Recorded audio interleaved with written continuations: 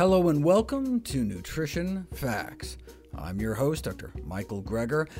Today we're going to explore smart nutrition choices based, naturally, on facts. Have a history of high blood pressure in your family? How about heart disease, diabetes? There are foods we can eat that may not only help prevent many of these chronic diseases, but even stop them in their tracks. Today we dive deep into a heavy topic, a chemical element that can cause a wide range of health problems. It's the heavy metal known as lead. When it gets into our system, it can cause brain and blood disorders. Here's a little bit of background on how industry has been able to continue using lead in manufacturing. The 69-year-old delay in banning lead in paint in the U.S. has been attributed to the proud marketing and lobbying efforts of the industry profiting from the poison. Here's the story. We have known that lead can be toxic for thousands of years, and specifically that children could be poisoned by lead paint over a century ago. And since those first cases, the lead industry has mobilized against the advances of science. By 1926, lead poisoning was already a relatively frequent occurrence in children. Yet the United States continued to allow the use of lead-based paint until 1978. In contrast, over in Europe, many countries said, poisoning children? No thanks, and banned the use of lead paint as early as 1909. The delay in the U.S. was due largely to the proud marketing and lobbying efforts of the industry profiting from the poison. They knew they couldn't hold off forever, but boasted that their victories have been in the deferral of implementation of regulation. And now, peeling paint turns into poisonous dust, and guess where it ends up? As a Mount Sinai dean and Harvard neurology professor put it, lead is a devastating poison. Damages children's brains, erodes intelligence, diminishes creativity and judgment and language and failure.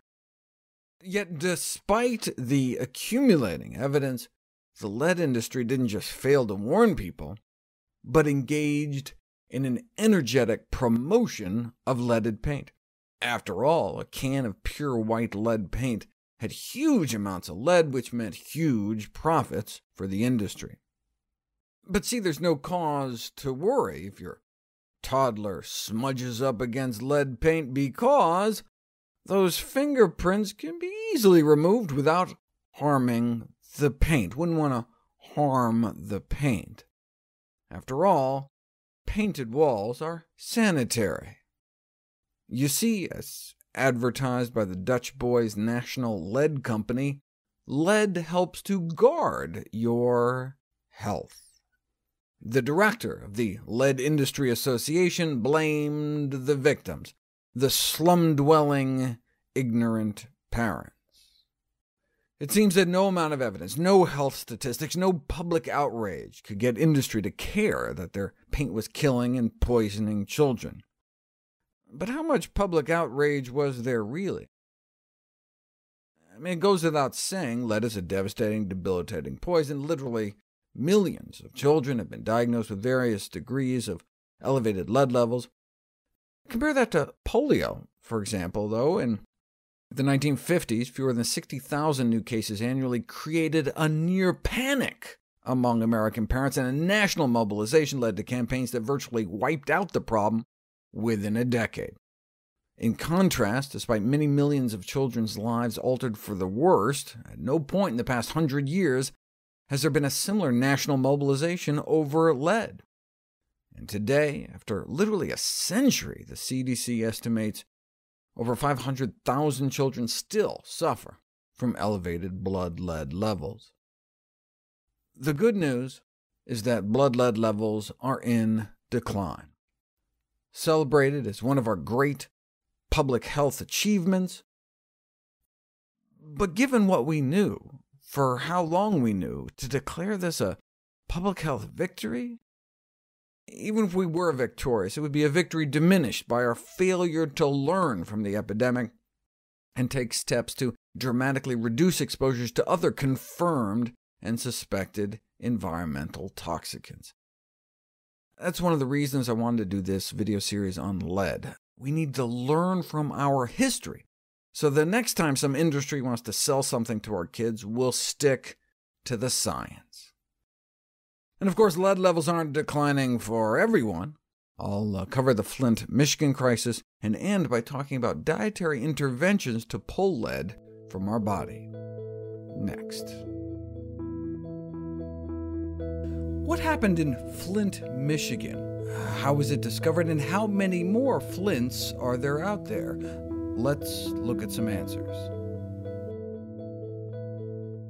Back in the 60s, a Pulitzer Prize-winning scientist described the problem of childhood lead poisoning as so well-defined, so neatly packaged, with both causes and cures known, that if we don't eliminate the social crime, our society deserves all the disasters it has coming. Well, we have the knowledge to redress this social crime. We know where the lead is, how people are exposed, and how it damages health. What we lack is the political will to do what should be done. Unfortunately, many policymakers consider the cost of action primarily in economic financial terms, and ignore the cost of inaction on human health and communities' livelihoods. At this point, most Americans have heard of the avoidable and abject failure of government on the local, state, federal level, in fact across the board, to prevent the mass poisoning of hundreds of children and adults in Flint, Michigan. A government plan to save some money had led public officials to switch the city's water source from one of the Great Lakes to the Flint River, the past sewer of the auto industry. Flint citizens complained that their tap water was foul and discolored, but officials took no heed. I wonder why. Officials failed to act for 18 months until a local pediatrician revealed dramatically elevated lead levels in children's blood. An investigation didn't just find fault, but highlighted seeming falsification of water quality results to keep people in the dark. Though the specific breed of alleged government corruption may be unique to Flint, the end result might not be so rare in the USA, home to an aging water system. As the president of the Children's Health Fund has said, Pandora's box is now wide open. Flint may only be the tip of an enormous iceberg, potentially one of a great many icebergs. In addition to lead paint and the residual lead everywhere from leaded gasoline, lead can leach from lead pipes, solder, or fixtures. Recognized to be a health issue in the U.S., back in 1845, a year our flag only had 26 stars. Yet the use of lead in water pipes and solder was not restricted until the Safe Drinking Water Act amendment 141 years later. Was the city you're living in built before 1986? Today, the exact number of lead water pipes currently in use is not clear. About 1 in 3 cities surveyed shrugged their shoulders. There are anti-corrosion chemicals you can add to tap water to try to keep the lead in the pipes. Flint could have done that, but it could have cost about $100 a day. Now they only have to pay $1 billion. Let me close with a quote from the heroic pediatrician who blew the whistle, Dr. Hannah Atisha. She was asked, "What advice would you have for other physicians taking on a whistleblower role?" She replied, "This is our job. This is why we went to medical school, to help people."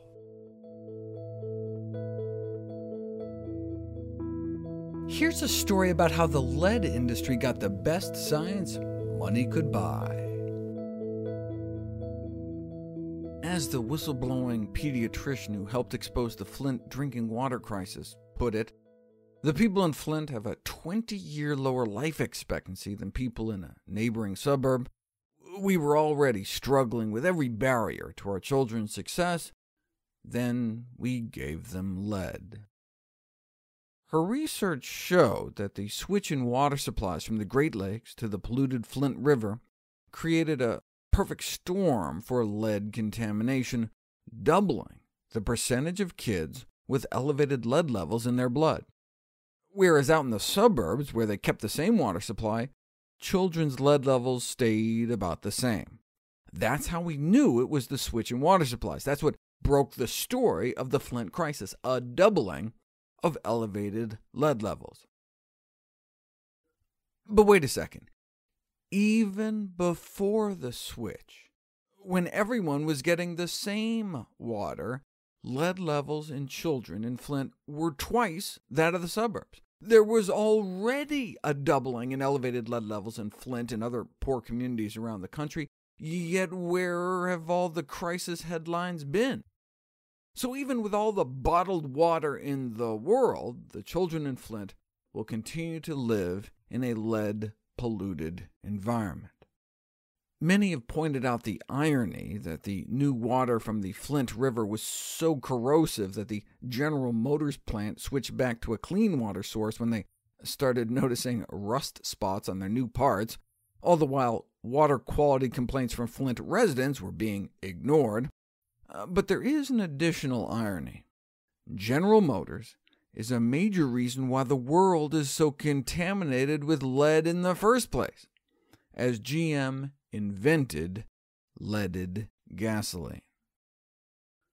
Shortly after manufacture began, workers began to become floridly psychotic and die. In the wake of blaring headlines about the lead-poisoned workers, public health leaders warned of the potential for damage to broad swaths of the population posed by putting a well-established toxin into gasoline. Yet despite these warnings, millions upon millions were harmed, and this entirely preventable poisoning still occurs today. Virtually all the lead in the environment today is because we put it there. It used to be locked away deep underground or under the ocean, but that was before we drove it around the Earth.